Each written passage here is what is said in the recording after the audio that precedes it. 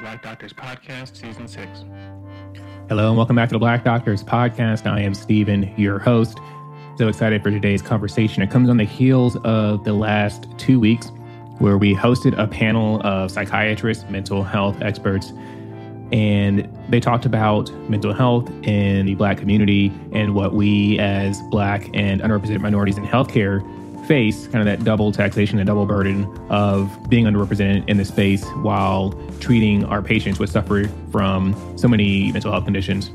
If you haven't had a chance, definitely go check out that episode. There's 2 episodes, but we will be putting them together in one conversation that'll drop later this week. So go ahead and check that out with limited commercial interruptions. This week, Dr. Nate Jones and I continue this conversation with less of the mental health expertise, but we do talk about one facet that was brought up, and that is the issue of burnout. Burnout is such a huge deal in modern medicine and society, and we're recognizing the detrimental effects that it has on all of us. So over the next 2 weeks, Dr. Nate Jones and I will discuss how we've experienced burnout, how we've managed burnout, and how we're working to overcome burnout within our lives and within our practice of medicine. After a quick word from our sponsor, Picmonic, we'll jump into today's show.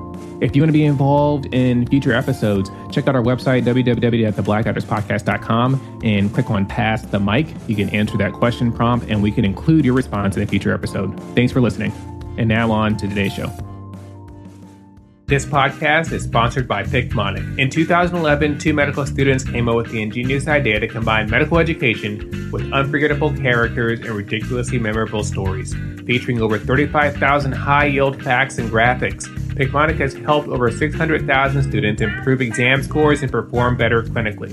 Picmonic has resources for pre-med and medical students, as well as other healthcare professions. Check out the show notes for a link to their website. Mention the podcast when you subscribe. With Picmonic, you can study less, but remember more. What's new, man? How's Philly? Philly is Philly. Okay, Philly's not bad. It's actually growing on me a little bit more than I thought it was going to. Work is trying to kill me. The ED volumes have not changed. It's been crazy busy every day. So I don't know what's going on. We're seeing viruses we've never seen in July and August.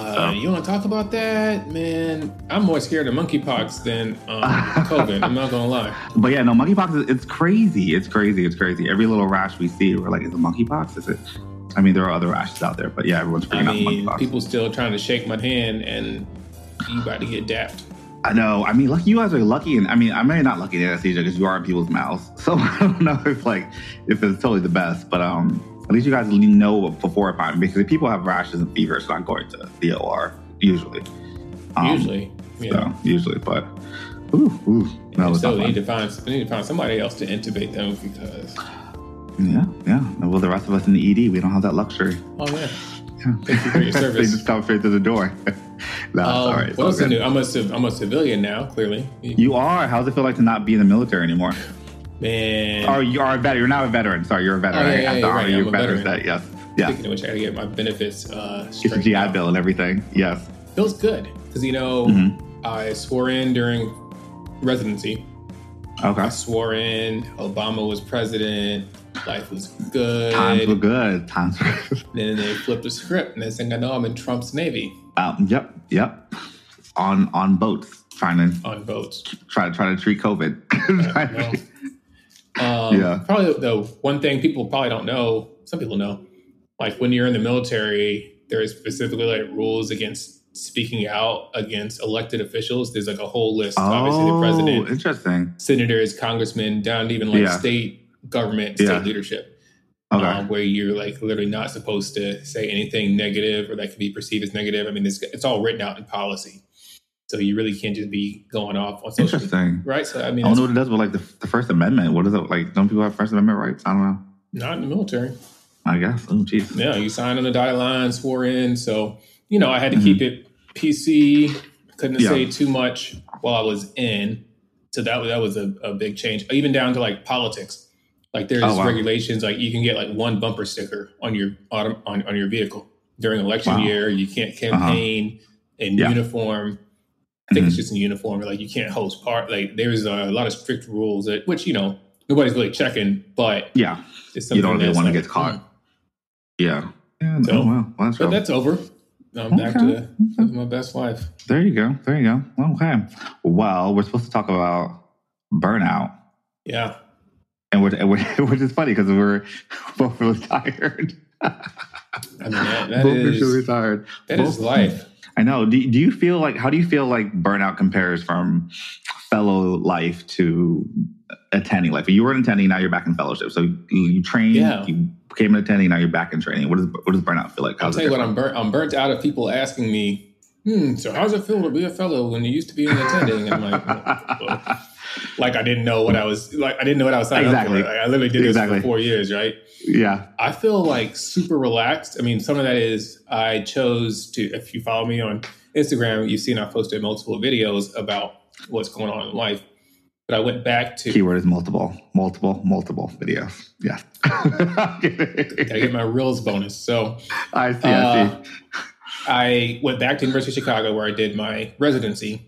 So I was kind of cutting my losses. I know a lot of the attendings that are there, both in anesthesia and ICU and surgery, you know, a lot of folks stay there. So folks I went to residency with are now attendings. I knew the facilities, the EMR. So that part was a super easy transition. I wanted to come back because they knew, like, I trained there and was hoping that I'd kind of be treated with a little bit of like, you know, I don't need to come and prove myself to a new group. So that part has been working out really well. It's honestly been relaxing being a fellow because I don't have to make those decisions. Like I'm making decisions, but I was like, I don't have to sign notes and bill, and I'm not that person that everything comes down on. Because I mean, it's stressful. Like you don't really know that going through. You think it's all like the attendants have the easy job and they just sit back and chill. Yeah. Yep. No. Nope. It looks like that, but it is so much more to it, and it's stressful. It's got to be. I mean, but also like you're also in the ICU, so that adds a different level of stress to it, which is a little bit hard. I mean, so it's a little bit more of a balance of both, I guess. Yeah. Well, do you find yourself trying to figure out different ways of staying sane? How do you stay? Like, I mean, you're always on the go. You're always doing something. I'm very different from you, but yeah, I don't know how you always do it. It's, you know, it's come a long way. Like people talk about burnout, people talk about work-life balance. And for me, it's like, I'm doing whatever it is I'm doing at the moment. And sometimes I can play my music, or the only like balance that I actually have built into my life and structure is the podcast, because I have to put an episode out every Monday. So that means like 10 o'clock on a Sunday, I am furiously typing away and editing podcasts so I can get it uploaded. That's probably the only thing I do with any sense of being regular. Otherwise, I just kind of live life. Sometimes, you know, in residency, in medical school, and, you know, being an attending, stuff's just super busy. Like you go through different seasons where it's like, man, I'm just getting crushed. I'm in the ICU. Yeah. I'm super busy. And during those months, I'm not making music. I'm not on Instagram as much. I'm just trying to make it. But then I go to something lighter, and now I'm back, you know, on top again with time for extracurriculars. I don't know how you do it. I don't know how you do it. Literally. Is that how you do it? The drink in the hand? If for those who can't see. Safe space. It's okay. It's after hours. He's not working. It's totally appropriate. But I don't know. So what works for you? Oh, man. You know what's funny is I was actually trying to think about that. I, similar to your significant other, we have a sort of state where we just sort of are very active, and then we're absolutely not doing anything. It's hard to, I'm not someone who always moves on the go. I always have to like do it in spurts. So for me, it's like, if I'm working on something, once it's due, it's done. Like book chapter done, paper done. Like I'm not doing anything else. And then it's on the couch. Are you doing it before, like, how close to the deadline do you do what you need to do? I mean, I am someone who, you know, I work in emergency medicine. I do love a little bit of adrenaline. That's the thing about me. If you don't give me a deadline about something, as you know, working with me, like it's on my list, but it's not going to get done. With the deadline. Even a self-imposed deadline is not going to always get it. I feel bad sometimes for people who have to work with me. That's why we're recording 20 minutes later than we were supposed to. Listen, I'm trying to balance, but no, I do envy those who have like, this like very well-rounded way of approaching things. I think I'm also year 2 into being an attending, so life is very slowly becoming more sane and more regular. And so for me, it's like it's listening to music, it's writing. Back when I used to write for fun, sleeping, naps. And again, happy hours and brunches. That's literally in that order. That's what happens goes down. I love sleep. For those of you that don't know, so Nate introduced me to my now wife. They went to undergrad together. But as you know, she likes to get up early. She does. I don't know how she does it every morning. Yeah. So for me, I'm a night owl. So I'm usually, even like for the last like 5 or 6 years throughout residency, or so longer than that, I usually go to bed around midnight. And I got to get up at 5:30, 6 o'clock to go to work. I wake up every morning cursing the fact that I went into anesthesia and I have to be somewhere early. I wake up in the shower. So on the days that I don't have to do anything, whether that's vacation or the weekend, I can stay in bed until 1 o'clock in the afternoon. Yes. Your wife cannot. And she is literally, so Chrissy and I we have been best friends since college. And every time she ever like go on vacation together or stay over, I can't understand why she wakes up at 7 o'clock in the morning and just gets her day started. I'm similar to you where I'll sleep in until like at least 11 or 12. And that works. In my field, it works because, my shift schedule allows me to like work at 3 p.m., work at 5 p.m., work at, midnight sometimes. So it's helpful. But I don't know. But I do like the idea of actually getting up early sometimes, because you are doing things before people are awake, before people are answering emails, before people are even looking at anything. I'm not productive at all in the morning, but I like to believe I could be. One of these days. We'll see. I'm so distracted that anything that happens during the daylight, especially I found this in medical school, because we have to go to class. I think you guys are probably doing it too, like that problem-based learning discussion crap. Yeah. Did you do that? Yep. Oh my God, I hated it because that's not how I learn at all. Yeah. I can't learn. Like I don't trust people that I'm working with. Yeah. Oh, I said that. Sorry if I work with you. I don't know. But That's getting edited out. It is what it is. So I'm supposed to be in medical school. This is nothing personal, but we're supposed to learn from each other. And like, I don't really trust, like, I'm sure you read whatever, but I can't learn from you. So I would go to Howard. We had a good time. We'd sit in our small group 3.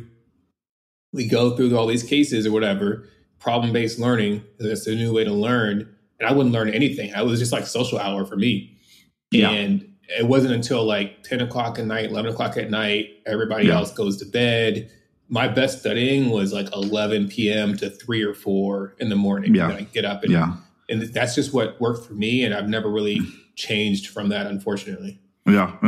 I mean, I think people are wired differently. And I think that's why when you think about burnout, I think sometimes we put a lot of emphasis on like our own resiliency.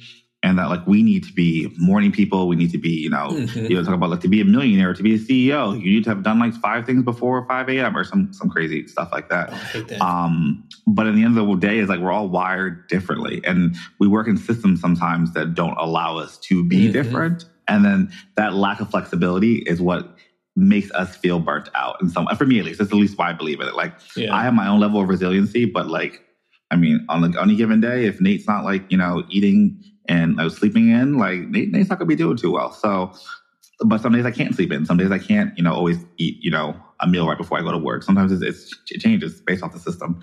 And I think that in addition to the different systems that we're in, there's the perception, because like looking on the outside, especially when we were in residency together, for those of you that don't know, Nate and I went to residency together in Chicago, and you were always like working with the national, American Academy of Pediatrics, yeah. American Academy of Pediatrics. You were doing a master's in public policy. I'm looking at Nate like, yo, I don't know what I'm doing with my life. Nate is because you always walk fast everywhere you go. You got shuffling around. I'm like, Nate is out here doing Nate is overcaffeinated. That is the problem. Nate needs to lay off the coffee. That's what's going on. But you look, and same thing with my wife says to me, then it's like, oh, if I'd known like people like you could become doctors, like I would have, gone to medical school, because people on the outside, that is so not fair. I mean, that's our abusive relationship. On the outside, people think that I'm super productive, and if you ask her, like she'll tell you that I am literally laying in bed on a Saturday until 1 o'clock until she says, like, you got to get up. Like on general principle, you have to get out of the bed right now. She knows that I will sit around because I have to have a deadline, even if it's like she's like, oh, can you take the trash out? And I'll be like, well, when do you need me to do this by?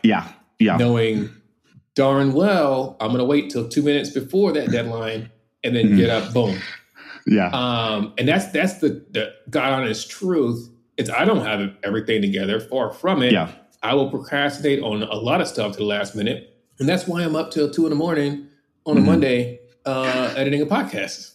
but I think there needs to be more transparency with that, right? Because I think a lot of people do believe that, like, to be a physician, that you have to be type A. You must have all your stuff together. Like, you cannot miss anything. You're extremely smart, and even though we are, smart and talented and amazing in our own individual rights, but like, we're also human beings, and I think people forget that. I think people forget that, like, we are just as fallible and just as messy as any other person, and sometimes more so because our lives can be a little more chaotic. But that's the lack of transparency is what allows us to sort of move in these spaces that we're an attending. So you must be all knowing and all seeing and all these great things that aren't really true. We're all human beings. Yeah, that med school experience for me, and thankfully I found like a tribe. Hey, it's Steven, host of the Black Doctors Podcast. I hope you're enjoying this episode. I want to take a minute to talk about TrueLearn. They are a sponsor of the Black Doctors Podcast, and we're thankful for them investing in our mission. TrueLearn is a company that specializes in test preparation. They provide a data-driven approach to help students prepare for their examinations. They provide resources for those in the medical licensure exam process, so the COMLEX, the USMLE, and even for physician assistants. And they also provide resources for subspecialty exam prep. Specifically for those in medical school, they offer individual NBME subject exam smart banks, and they cover the rotations that include neurology, emergency medicine, psychiatry, pediatrics, surgery, OBGYN, family medicine, and internal medicine. 8 different subspecialties. As a special bonus for those of you that listen to the show, TrueLearn is offering a discount. To receive that discount, visit their website. When you sign up for one of their products, use the code BDPodcast, so Black Doctors Podcast. There's also going to be a link in the show notes. Check that out. Everybody loves saving money. And now let's get back to today's episode. All knowing and all seeing and all these great things that aren't really true. We're all human beings. Yeah, that med school experience for me, and thankfully I found like a tribe, and I'm still close with them. You met some of them at our wedding. Once I really got to know some of my classmates and realized that behind like the appearance, not even that they were like portraying themselves as having everything together. I think it's just naturally like we assume that everybody else has it together, and then we got close and we realized like, oh, you're broke too. Oh man, you don't know what you're doing here. Either like you didn't know how you got here. You're worried you're not going to match. You're worried about passing step 1. And now that was just within that small cohort that I was close to, even at a HBCU medical school, because there are still people that, some people truly are, I don't know, this gifted or just very good learners, or some people just like, some people do cruise all the way through, and I'm sure they have their own issues, but it was nice to have people to connect with and realize that we share the same struggle. Yeah. I mean, I think I read, I'm going to sound smart for a second, and I'm going to sound really stupid because I can't remember where I actually heard this from. But I was reading this book by Malcolm Gladwell, and I can't remember which one of his books I was reading. And one of the examples he gives is the idea of like somewhere in the Netherlands, or one of the places where it's like the happiest place in the world, right? Everyone's happiness index is the highest, but they also have one of the highest rates of suicide. And one of the things that he hypothesizes is that like it may be because that everyone seems so happy that your own internal sadness is that much more magnified because you can't share that sadness with other people. It's a sort of misery loves company type of thing that that I think is interesting because in medicine, or even in a lot of careers, if everyone thinks that everyone's doing well and you internally know that you feel that you're not doing well, I feel like that can magnify your feelings of inadequacy, imposter syndrome, and all this terrible stuff. So that's all the good stuff. Malcolm Gladwell, I'll come back to that. That whole story, because I have this book about, I think it's called Hygge. It's that like Norwegian Hygge. It's just like Norwegian concept of like their environment and the things they create. And sure, they're like the happiest people in the Netherlands, but how do they treat Black people? And it goes to show like how relative, for me, it's like how relative is happiness. Sure, we're happy if we're Americans or Sweden, like we're happy, but how do we treat the people that come or don't look like us? And like, I don't know. So I've always I got to take that happiness with a grain of salt because that's not happy for everybody. It's like the good old days in America. They weren't good for everybody. I know. I mean, people celebrating the 4th of July like we were all free. We were not. I mean, that's the thing, right? It's that like the relative nature of everything is that like I think there's burnout and there's burnout for Black people, right? And burnout for Black people in medicine. It's a different level of weight when you're in the system that is not designed for you to exist, right? You're in a system that not even designed to treat people who even look like you. It's not until recently that we even saw dermatology textbooks that even show like, what some diseases look like on pigmented skin. That's crazy, right? Like, and so like, though that constant reminder, I mean, I even look at like some hospital logos and I'm just like, is that a white child on your like, is that what you stand for? Like, is that what this is? But that's the thing. It's like, I don't know how you deal with it because I'm still working on trying to build that like buffer. But again, it goes back to like, what is my role in preventing burnout? And then what is the role of the institutions in which we work under to ensure our wellness and our well-being? So at least we got Juneteenth. I mean, that just became a holiday how long ago? The way I look at it, like I'm an internal, I'm not really an optimist. I'm usually pretty pessimistic. I don't know. I think I'm a pragmatist. That's a really fancy word. I would say that. Yeah, you're very pragmatic. Yeah. The way I look at it is that we have all these systemic issues that we know are grounded in racism. Like you mentioned, the social and structural determinants of health, all that stuff is grounded in systemic and structural racism. But I cannot get up every day to fight systemic and structural racism. I can't remind people where this came. So, one, I pick and choose battles, and when there's a chance to educate, I do. But the second thing I do is realize that some of this is just ignorance and the status quo. And it's not that the hospital system chose to deliberately treat Black patients poorly. No, it's the systemic thing that until somebody, whether they be a Black person or a person of color or somebody with that justice mindset, that I'm going to right these wrongs, I'm going to look at the systemic effect and actually affect a change, everything's just going to keep going the same way it is. It's not that they're making the choice every day to be racist. It's just, it is what it is until somebody changes that. Okay. Interesting. I have a difference of opinion, but it brings back to what but it's turning that type of podcast. I see the Black Panthers banner on your wall behind you. No. It goes back to the episode we that just aired. I guess this is July 7th, so what aired last week, and was one of the panelists talked about arson versus burnout. And the idea, and to me, that struck me as so important to understand, like who's responsible for me feeling like this? Is it just me? Is it just me? Do I have this poor coping mechanism? Is that what's going on? Or is it also a system that is designed to make sure that I don't exist here, right? Is there a system that is intentionally racist in a lot of ways. And I don't know. I always think about like the police. They're like, we're not racist. We're here supporting the whole community. And you find out like they're like, Klansmen. And you're just like, well, how can you show up to be a police officer and you're a member of the Klan? Like what is so and the people who you look at like the January 6th hearings, and people who are just like, oh no, we're just trying to fight. We thought this election was unfair and all this other stuff, and realized that no, they actually knew that there was no corruption here. They knew there was nothing wrong with this, but they did it anyway. Yeah. And so I don't know. Sometimes I think about these architects of these major like institutions, and I don't know how well we can absolve them of all responsibility when it comes to racism, right? And its intention to carry us down. I feel like, I don't know. I'm still investigating that part of me. I'm trying to be more optimistic. I am very much pessimistic and pragmatic as possible, but I'm trying to be optimistic here. But some of these institutions have been around since like the 1800s. And I'm just I don't know about this. But yeah, I feel you on that one though. Which is one of the reasons I valued your perspective. When we first met, I was like, you're very mellow and laid back, but you get you on the right subject, and then that passion comes through, and I'm like, okay, I can see how Nate.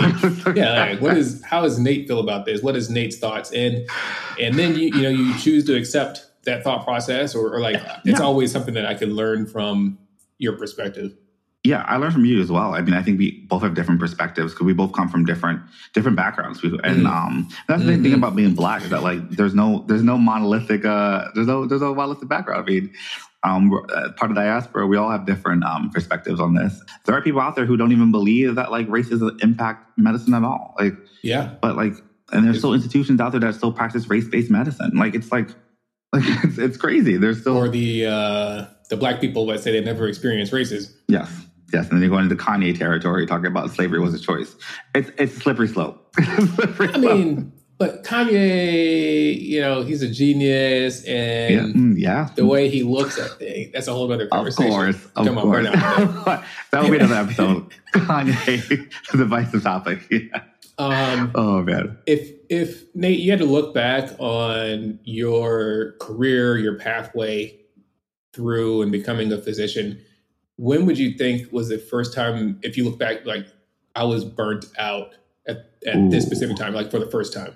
Oh, you know what's funny about burnout is that's a really good question, because I feel like you don't know you're burnt out. Of course, it's a good question, Nate. That's why I asked it. I wanted to say that. Sir. I wanted to say that in every podcast. I always want to say that. See, that's what goes in my head. But okay, well, Barbara Walters over here is telling you. Appreciate it over here. Thank you, sir. Anyway, Don Lemon, I appreciate you.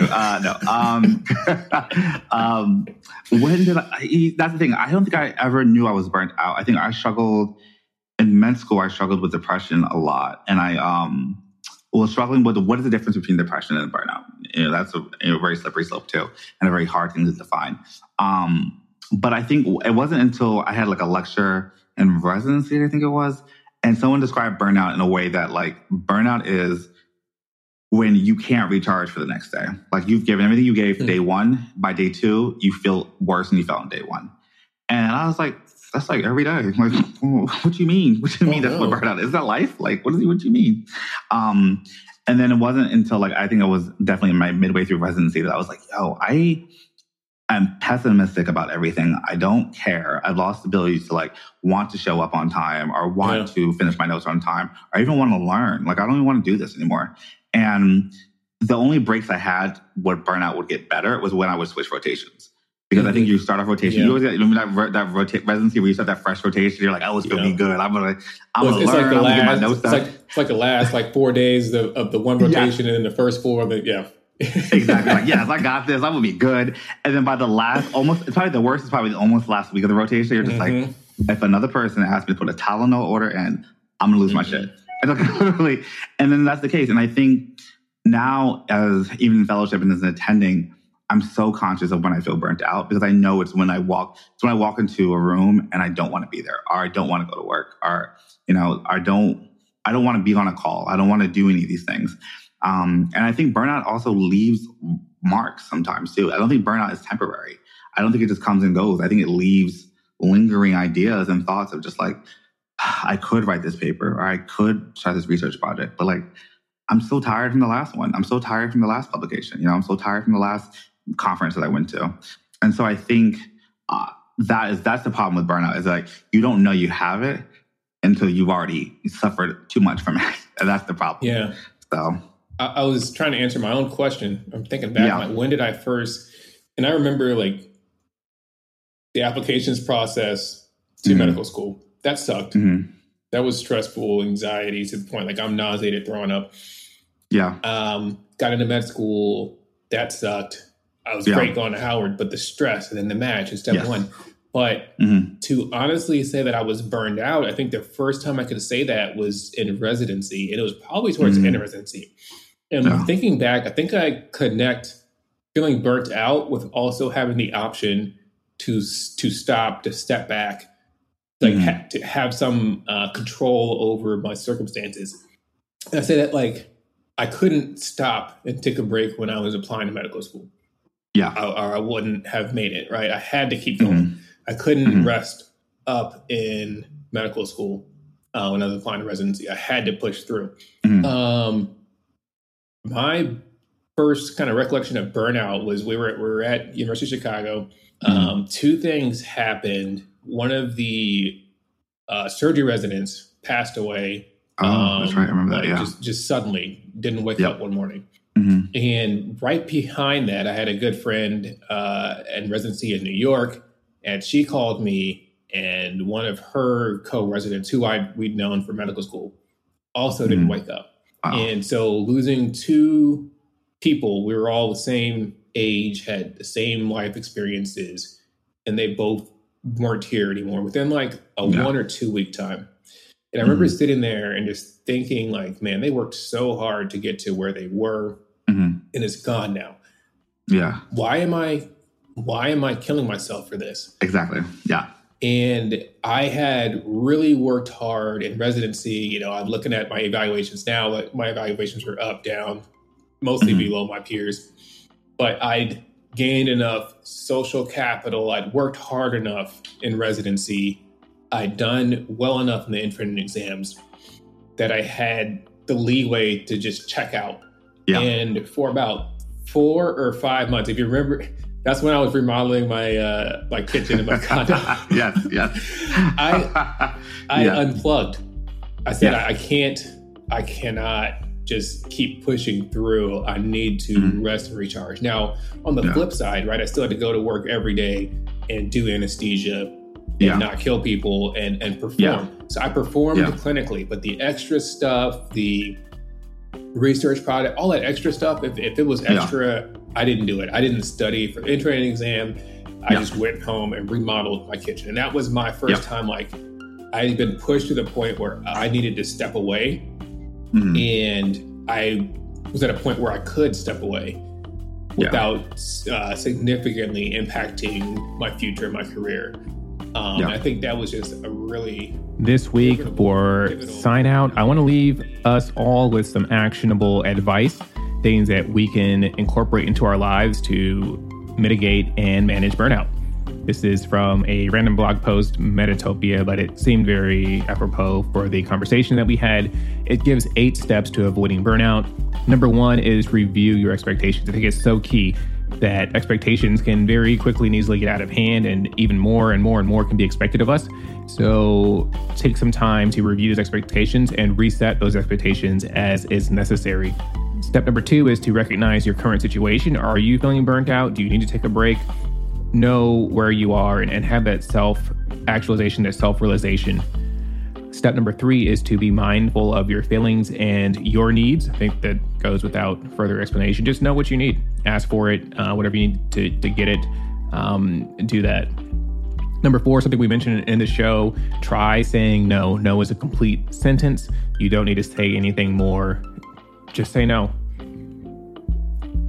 Step number 5, or recommendation number 5, is to declutter your work environment. That's something that I struggle with as I look around my desk in my office that I've been working on putting together for the last, 6 weeks. But sure, maybe at some point I will declutter and that will help. Number 6, take short breaks. I am guilty of taking long breaks, but if you're getting burnt out, go ahead and stop and pause and regroup, regather. Number 7, create boundaries. I think we talked about that extensively on the show. And number 8, explore your resources. What resources are available from your job or online? Maybe some of these mental health wellness apps. I've never tried them, but they seem cool on Instagram. But check out your resources that are available to you and see if there's anything there that will help you mitigate and prevent burnout. Thanks again for listening to the show. If you haven't already, leave us a review on iTunes or Spotify, wherever you listen to podcasts. And go ahead and leave a comment with that review as well. We're working on some special gifts for the next couple people that leave us comments. And of course, please visit our website, theblackdoctorspodcast.com. Click on the Pass the Mic icon and let us know how you recognize and avoid burnout within your own life. Thanks for tuning in to the Black Doctors Podcast. We're here because representation matters.